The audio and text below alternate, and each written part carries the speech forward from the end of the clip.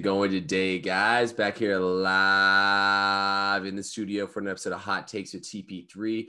I'm your host, Thomas Penland, joined once again by Ben Gorwitz today on Tuesday, April 20th, which means it's 420. Ben, say what's up to the people.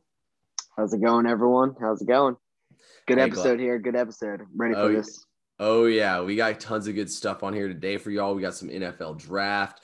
We got some NBA stuff, obviously, with the season winding down. But first, like I said earlier, it's 420. So, Ben, there's a lot of athletes in today's game. We know a lot of athletes smoke weed now. I mean, in the NBA, they don't even drug test. Same thing with baseball. I mean, they drug test obviously for steroids and things like that, but not for weed and things like that. They let the athletes get away with all that. Even in the NFL, they've lightened up on all of it now.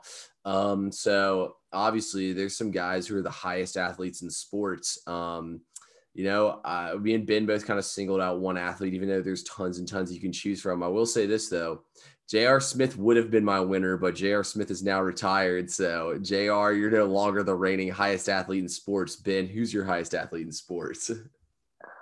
What a question. There's decent amount to choose from.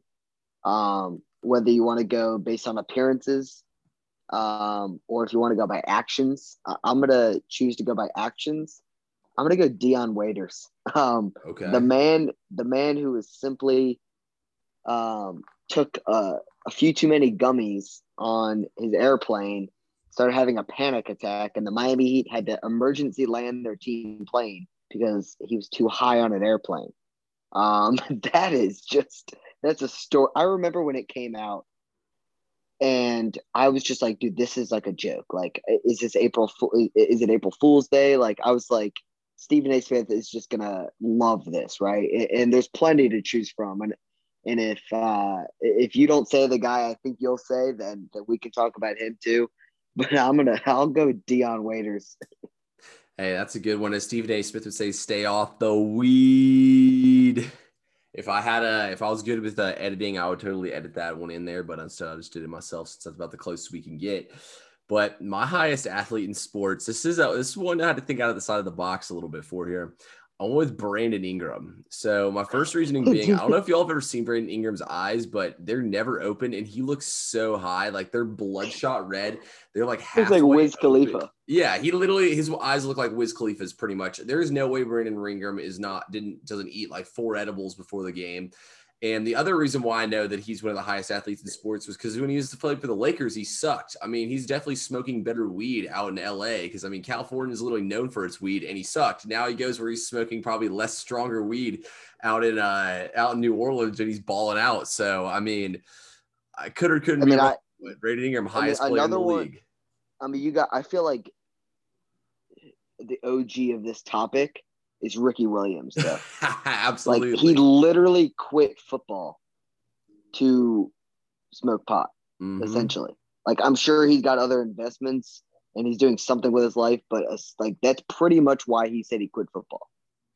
Oh, yeah. Even Calvin Johnson said that one of the reasons he quit football is so he could smoke weed again. He said it's better for his joints and bones and aches and pains. So, I mean, it's clear. Yeah, at least he did his job on the field, and he's going to be a Hall of Famer.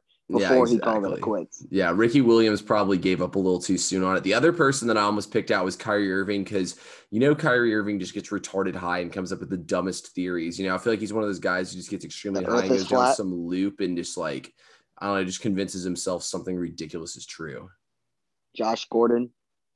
That's another good one. Is Josh Gordon still in the league? I think he's on the commissioner's exempt list. Bob Menery, if you know who that is trying to help him out. Get back in the league or anything. I don't know.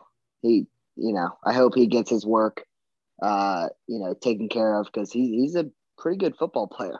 He's definitely talented. So he's definitely talented enough to be in the NFL. Even after his breaks that he's taken. So I hope he can get his shit figured out. Oh yeah, you'd love to see Flash Gordon back in the league, dominating and doing his thing again.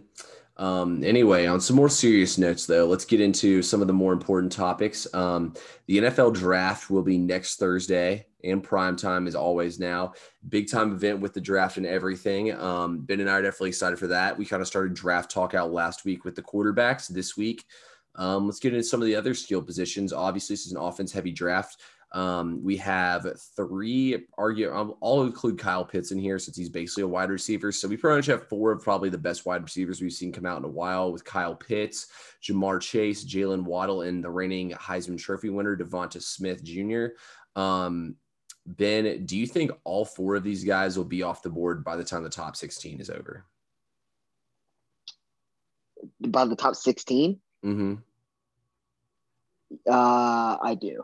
Yeah, I do. I honestly think there's a very good chance you see 3 in the top 10. And that's including 2 or 3 quarterbacks to go. So I think the top 10 is going to be offensive explosion in this draft. Some offensive linemen, a lot of, the quarterbacks that we've mentioned. A running back will not go in the top 10. A running back almost rarely nowadays goes in the first round. I think these position players that you just mentioned, all 4, absolutely go top 16. If not, then whoever gets one of those guys outside the top 16 won the draft. I think it's pretty simple to say that. I think Pitts is a guy that his skill set, his size fits what's big in the NFL nowadays. It's that athletic tight end. You see it with Darren Waller. You see it with Kittle and Kelsey and these guys. But I think Darren Waller is a pretty good comp for Pitts, because the speed that Waller has, and you see it, like, people are struggling to cover this man out in Vegas. Like, he's just always open, big frame, nice hands. Pitts was an unbelievable red zone target for the Florida Gators last year. He should be another a good red zone target in the NFL. I think the one that, not going to get overlooked, I think the one that's going to go last would be Jalen Waddle. Mm-hmm. I don't know if he would go last if his injury didn't happen. Now, he's going to be healthy by the time week 1 comes around for the NFL. But you know what? I almost think that if you were to ask me to rank these prospects, and it's weird that I'm saying this, but I think Devonta Smith would be number 4 out of these 4. I agree. If I had to rank them, I would go. Ooh, that's tough. I would go Pitts. Ooh, I would go Pitts, Waddle, Chase, Smith is my order. I think I would go. But if I were to draft any of them, I think I would go Ja'Marr Chase, depending on what team I am and what quarterback I have. But yeah, I mean, all 4 of these guys have a damn good chance to be really good and really good right away. No, I agree with you completely on that, Ben. I think all 4 of these guys, one way or another, will be off the board.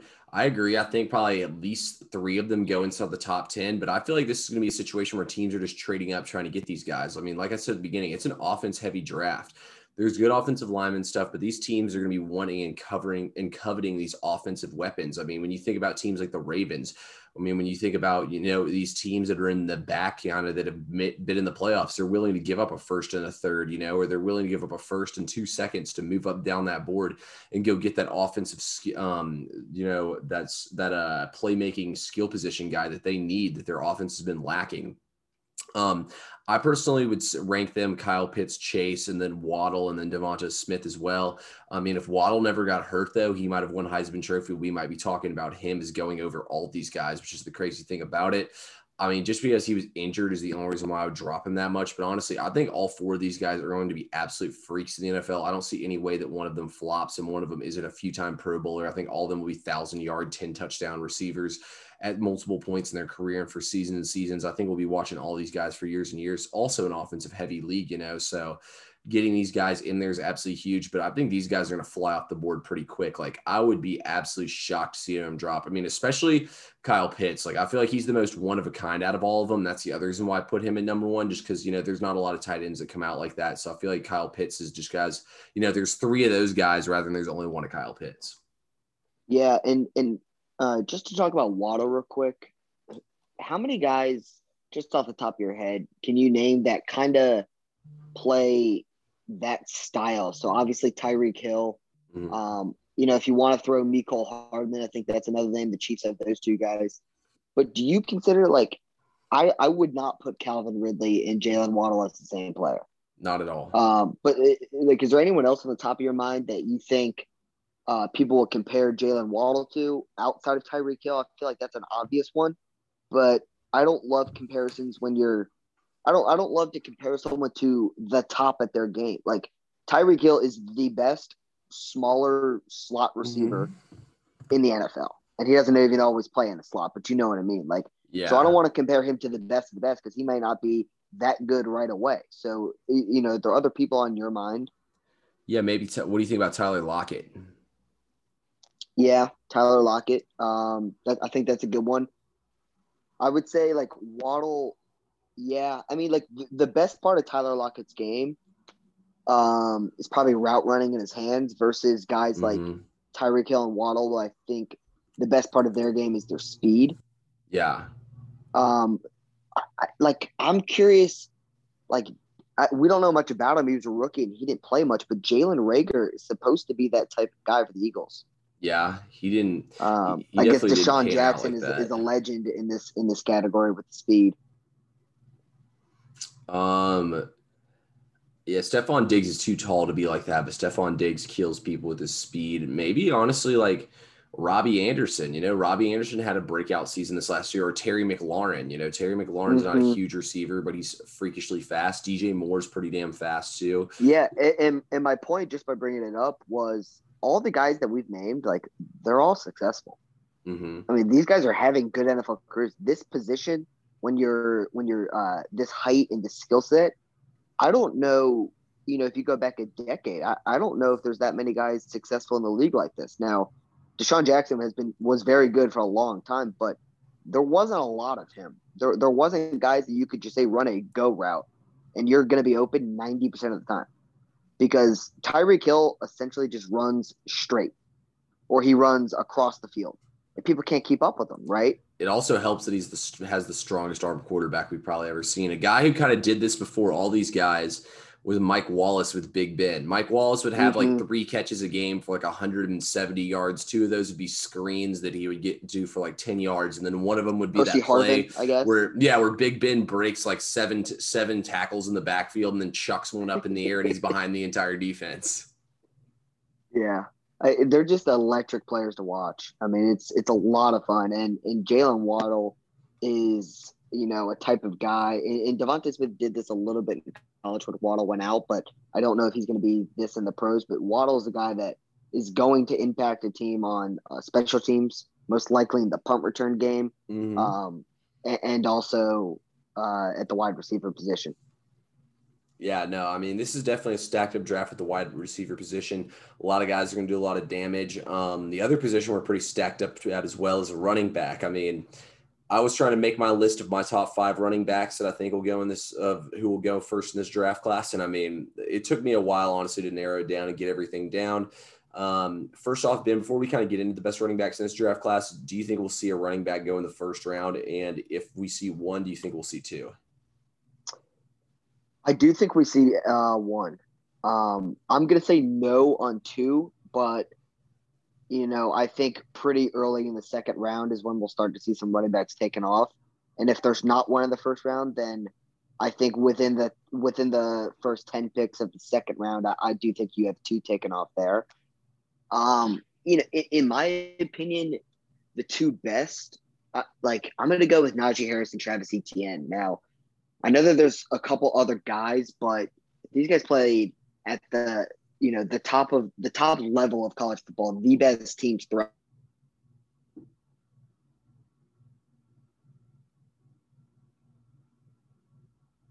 Which for a running back, I'm going to include running the football, blocking on passes, and just the leadership, to be honest with you. And both of these guys were leaders on their team. Both of these guys were unbelievable rushers of the football, and both have great hands. So I'm going to put those 2 at the top of my running back board, but this class is pretty deep, which I don't know if you can say that about a lot of running backs in today's game coming out anymore. They don't have the immediate impact. They don't have the longevity impact on teams. The teams that pay running backs big money are not doing too hot. So, we'll see what the Panthers end up doing with McCaffrey, and we'll see if him coming back is beneficial for them, because Le'Veon Bell didn't work out in Pittsburgh, didn't work out anywhere else he went. Todd Gurley, Rams got rid of him when he was up for a big deal. We've seen this a lot recently. So I'm going to say Najee Harris does go in the first round. And I think Travis Etienne follows pretty shortly after. Yeah. I think that we will see one running back go in the first round. I've seen Etienne projected a lot to go to Pittsburgh. I've seen in pretty much every mock draft that they have Pittsburgh taking a running back. I don't know if I actually agree with that necessarily, though. I feel like the Jags and the Steelers are really the only two teams that do, but ultimately I think we're definitely going to see one running back go in the first round. I feel like Pittsburgh has other needs, and they've used picks on the guys like Anthony McFarland, guys like Benny Snell, just to name two that they've taken in the last couple of years. They still have Jalen Samuels there as well, so like they still have running backs there in Pittsburgh. I'm just not 100% sure if they're going to use a pick on one, but I think there will definitely be one guy picked. I, like you, have Najee Harris first on my big board. I don't really think that there's much that we need to say about Najee Harris besides he's a beast, and I would love to see him wearing a Falcons jersey somehow next season. But I actually have Travis Etienne at number 3 on my big board. Don't get me wrong, Etienne can do a lot of things. I mean, he pretty much is like Alvin Kamara, and the way how he can catch the ball, the way he can run the ball, he's a leader, like you said. But I think Javonte Williams from North Carolina, I think he's that running back that brings next level just all-around skill.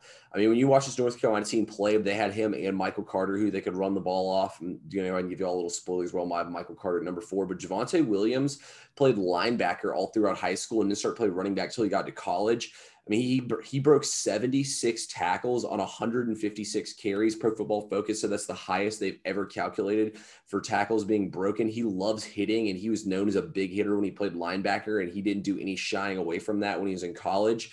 He also has amazing speed and is good at getting to the edge. I think that the way that he runs the ball and the physicality he brings, he could be like an Adrian Peterson type running back in the NFL. And I mean, look at Adrian Peterson. He's still doing it to this day. I think Javonte Williams is the second best running back in this draft class. And I mean, he could even end up being the first guy.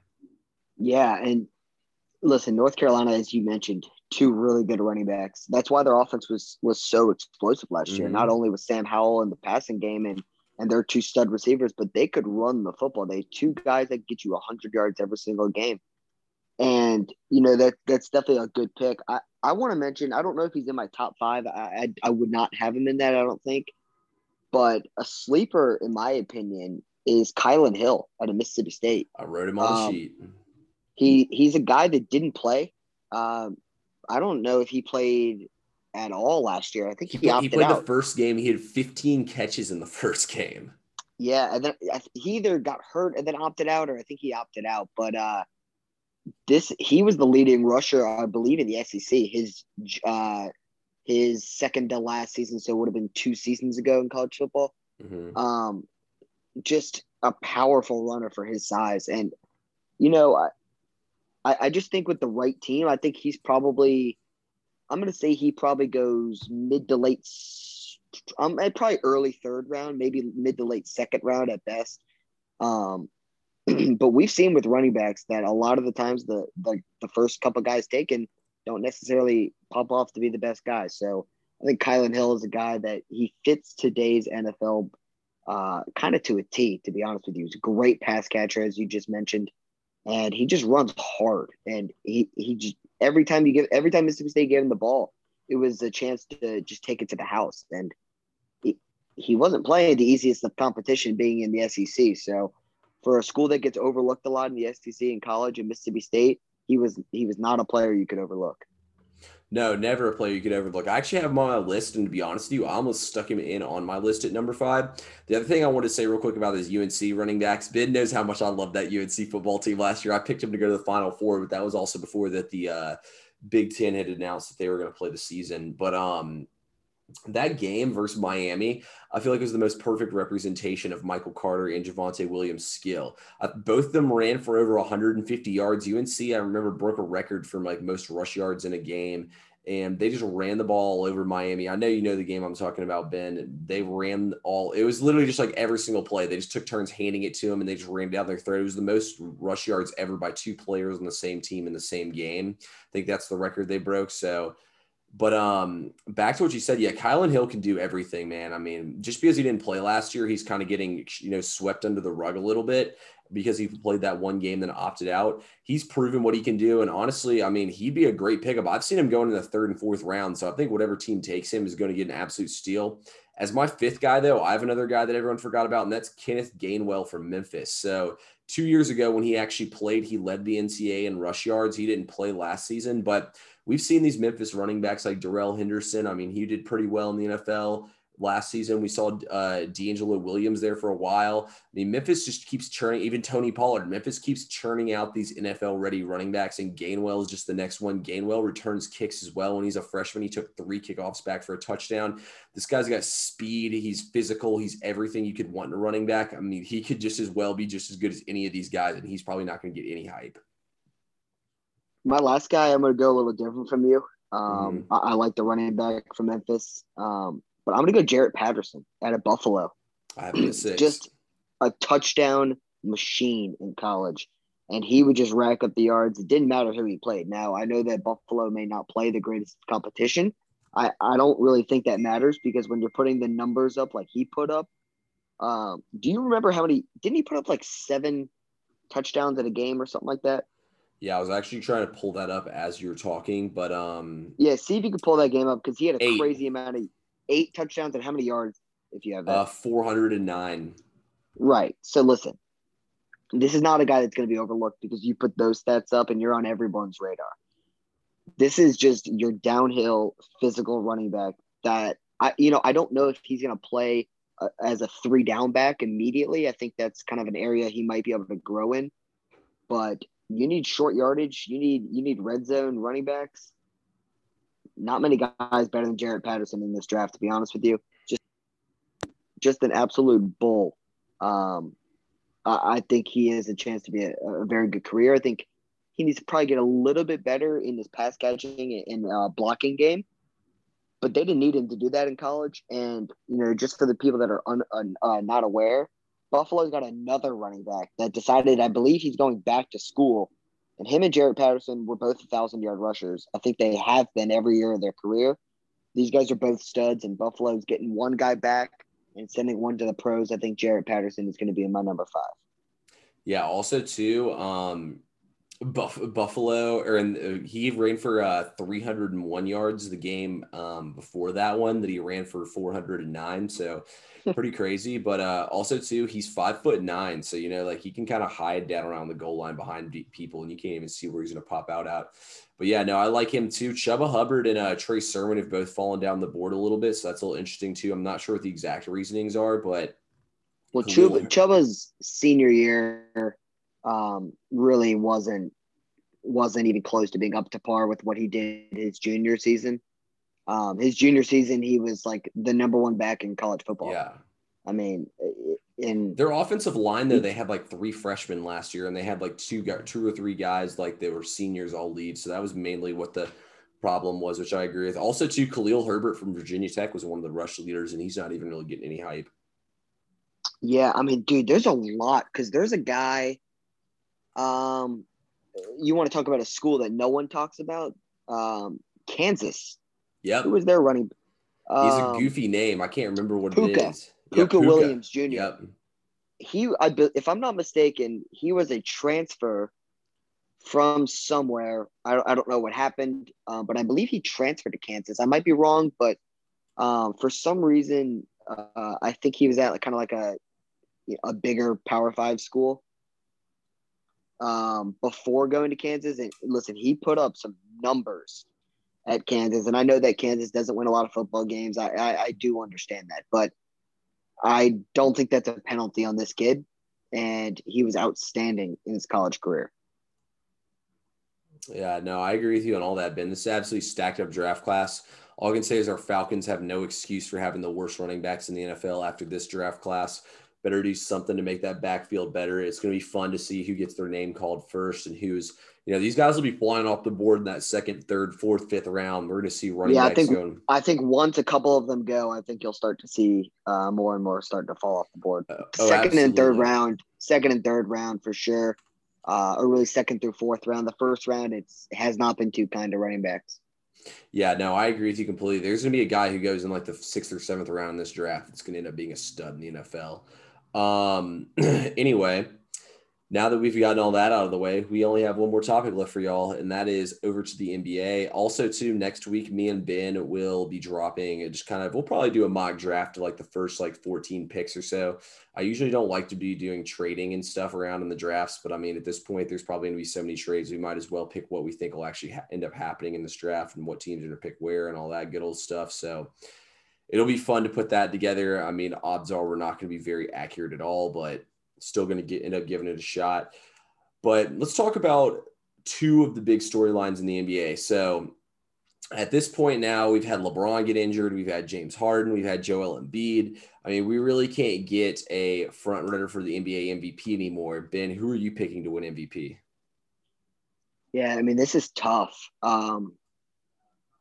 because of the injuries, like you said. I really want to say Steph Curry. What he's doing right now is something no one else, I don't think, has ever done. I mean, first of all, no one shoots it like him, ever. There's billions of people that have touched a basketball. There has never been a person to shoot the ball like Steph Curry. And what he's doing with a very depleted roster, this roster is not very good. I mean, I think we're way beyond the point of even casual NBA fans knowing that guys like Andrew Wiggins and Kelly Oubre aren't that good. I think Draymond still gets his respect. He's been on championship teams, but he's also he's really only a defensive player. Mm-hmm. He's a good facilitator on offense, but doesn't really contribute in the points category. And with James Wiseman being out, and obviously Klay Thompson being out, I mean, Curry has literally put this team on his back.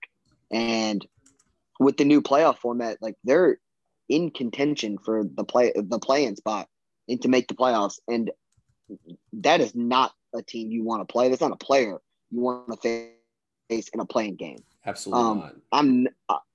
Even though I'm hyping him up, I don't think I'm gonna have him as the MVP right now. I'm still, and it's hanging on by a thread. I'm still gonna put Joel Embiid, and I know that he's missed time, but I think you have to give credit that his team is still the number one seed in the East. I think his team is the best team in the East as long as the Nets are not fully playing together, which currently they're not. I mean, there's a lot. I think Jokic is still a guy, but I think his team is just going to fall off, that his overall team success might hurt him, even though it's an individual award. Mm-hmm. For now, I'm going to say Embiid. I think Steph Curry is right there. Harden is right there, but he's missing some time right now. So I'm going to stick with Embiid. I would rather Steph Curry win. Yeah, I don't think that's a bad pick at all, Ben, with Embiid. First thing I want to say about Steph is last week Steph hit more three-pointers than 4 other teams did in the NBA, which is absolutely insane. I mean, that should not even be fair. He capped it off with 49 on 10 and 17 from 3 last night, which is even more absurd. By the way, I love it when he hits the 3 and he counts out and he goes 1, 2, 3, and 4 when he gets the 4-point plays. That's absolutely kills me whenever he does that. But I think he's got how many consecutive games with 30 or more? 10 or 12? I can't remember how far back the streak goes, but yeah, it's insane. He actually passed Bradley Beal last night for points per game leader by 0.3 points. So he's now the NBA leading scorer as well. But back to Embiid for MVP. Look, I don't think it's a bad pick. Embiid's brought a lot to the table. Embiid's ramped his game up. If Embiid didn't miss so many games, I would have no problem with it. But the thing is, he's already missed 18 games. We're playing a 70-game season here. That means he's missed roughly over 20% of the season's games. I would say Embiid's going to miss 2 more games. That means he's going to miss 25% of his team's games. I don't think you have an MVP that misses 25% of his team's games. His team's 9-9 when he's out and has some decently impressive wins as well. So, I would love to give Embiid the award. I think he's put his game to the next level, but I just can't do it. I'm going to go with the Joker. And the reason being is because, look, LeBron, it would probably go in order. Embiid, LeBron, they both missed too much time. Next guy up, probably James Harden. But the fact Harden's missing games now and the fact of what happened in Houston, people still can't get that out of their minds. I think that ends up hurting Harden and doesn't allow him to end up getting this MVP award. The reason I like Jokic so much is not only because he's the driving force of making this Denver team win, but Jokic's averaging 26.4 points per game. That's 10th in the league, 8th in rebounds at 11.1. So he's averaging a double-double. And then he's 4th in assists at 8.8 assists per game. I mean, Jokic is doing it crazy efficiency as well. He plays inside out. I mean, this team plays well even with him on the floor and without Jamal Murray. I mean, he's played in pretty much every single game this season. And, his Nuggets are still hanging strong. I mean, the Nuggets are still killing down this 4 seed at 37-20. They're 8-2 over their last 10 games. And, I mean, they won all 3 games so far without Jamal Murray, which is even crazier.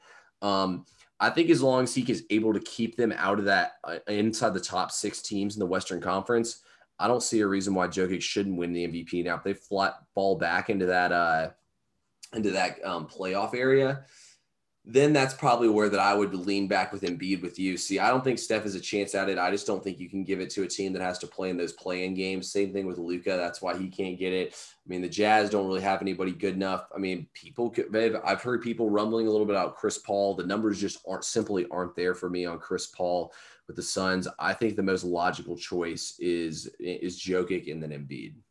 Yeah, I mean, first of all, if the Joker wins, if Nikola Jokic wins, that'll be an unbelievable speech because his personality is just tremendous. Mm-hmm. It'll be so funny. My thing is, the award's MVP and it stands for most valuable player, but that's not how the award is voted on, right?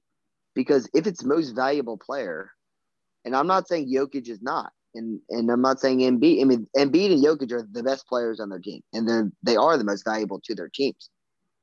But most valuable player, when you think about that, it literally stands for Chris Paul. It literally does. If LeBron is hurt, because every single team that Chris Paul has joined has gotten better and better by a large margin. So, I mean, the Suns were a team that has never I don't want to say never, but since, Devin Booker has been there, they've never won more than 23 games. Like, they got 23 wins within their first, 30-something games this year. Like, they're unbelievable. Are they second in the West right now? Yeah, I think they're like a game behind Utah right now. Yeah, and, even though his numbers may not say the whole story, Devin Booker's numbers are up. It's not because Devin Booker has been working his ass off. I'll tell you that. It's because Chris Paul and his leadership is there. DeAndre Ayton has looked better. Mikal Bridges, all of their role players are better. And I don't care what anyone says. It's because of Chris Paul. It's not because of the coach. It's not because of the offseason work that these guys put in. I'm sure they work hard. It's Chris Paul. He brings in a different mentality. And I'm not saying he should get the MVP. I just think he deserves to get some recognition because he's literally the most valuable player in the league outside of maybe LeBron. I think he's very valuable to the team, but I don't think he's the MVP just simply because I can't have my MVP only averaging 15.7 points per game. But no, I agree with everything. Yeah, that's fine. I'm just saying what MVP stands for is exactly what Chris Paul does to teams. No, I agree. You take him off this team, they're borderline playoffs and most likely lottery because without him, it's the same team they've always had. And they win 23 games. Yeah, if you take him off the team, I'd say they're sitting right there with Sacramento and New Orleans at that 25-23 win area. So, yeah, no, I mean, I definitely agree with what you said there, Ben. Last topic before we get up out of here, LaMelo Ball will be returning to play sooner rather than later. He yesterday was rumored to be out for only 7 to 10 more days. That's a huge shot in the arm for this Hornets team to get him back and get more healthy. The question here would be, do we think that LaMelo Ball can still win Rookie of the Year? So I did a little research here. Anthony Edwards is averaging 18 points per game. LaMelo is only averaging 15, but LaMelo is also averaging 6 rebounds and 6 assists per game. Also, too, Minnesota is tied with Houston for the worst record in the NBA. And I mean, their roster talent is 25 times better. LaMelo Ball's team is now 8th. They were the 4 seed when that he got injured. I think it's a no-brainer here. I think it's absolutely still LaMelo. I mean, Edwards has him by 3 points per game. He has Edwards by a ton in the other 2 big categories. LaMelo Ball's team was winning, and it was because of what he was doing for his team. I think there's no doubt about it that LaMelo Ball can still easily overtake him for Rookie of the Year. Yeah, he missed about 15 to 18 games, but I mean, I still just feel like you have to give him the award. He's making such a bigger impact than Edwards is. His team's actually winning games, and he's actually the reason why. Well, I picked Embiid to win the MVP as of now, even though he's missed games. It's no different for LaMelo. And I know that he's only averaging, not only, but it's 15 points per game. That's solid. I believe his numbers are even higher since he was moved to the starting lineup. It is, if I'm not mistaken. The impact that he has made on that organization, second to none. I know that they brought in some veteran players. They've had Terry Rozier, but they brought in Gordon Hayward and some guys like that. And Bridges is playing better, and I get that. But, I mean, one of the best facilitators in the league, and he's only in year 1. Just such a high IQ he plays with. I would still give him the MVP. And I'm actually looking on FanDuel right now. He's minus 300. Minus 300 for LaMelo is the favorite. Wow. Second place is Anthony Edwards at plus 220. So he's still the favorite according to FanDuel, and he should be. Yeah, I mean, if he was out for 2 or 3 more weeks, I'd say probably toast. But the fact that he's going to be back here soon, and I mean, the next 10 days, he'll probably be playing at the end of next week. So, I think that the fact that he's coming back so quickly, I feel like you got to still give it to LaMelo, and it's well deserved too. I mean, LaMelo Ball is an absolute beast. He's one of the young up and coming stars of this league. I really think he's got multiple All-Star appearances in him. And credit to him for working his butt off to get back as soon as he can, because I don't remember the original diagnosis, but for some reason, I feel like he's coming in ahead of schedule. Yeah, he's coming a little bit ahead of schedule. They said it was wrist. They said he'd be ready to go by the playoffs. But, yeah, he's definitely coming in way ahead of schedule. They probably expected him back the beginning of next month. Well, good for him. And, listen, his team is shocking the two of us, and it's a good kind of shock. It's a pleasant surprise. It's always nice to see the teams that have struggled for years finally start to turn the tables, and that's including the team we root for. Oh yeah, no, it is very nice to see the team we root for turning the table. Y'all know how much the me and Ben love that team as much as they might do what they always do. But anything else from you, Ben, before we get up out of here? That's all I got, man. Hey, that's all I got from me as well, guys. We appreciate everyone who tuned in once again. We hope you all have a good rest of your week. I don't know if we'll get at y'all again this week, but if we don't, we'll see y'all again next week. And we got a lot of stuff coming for the draft.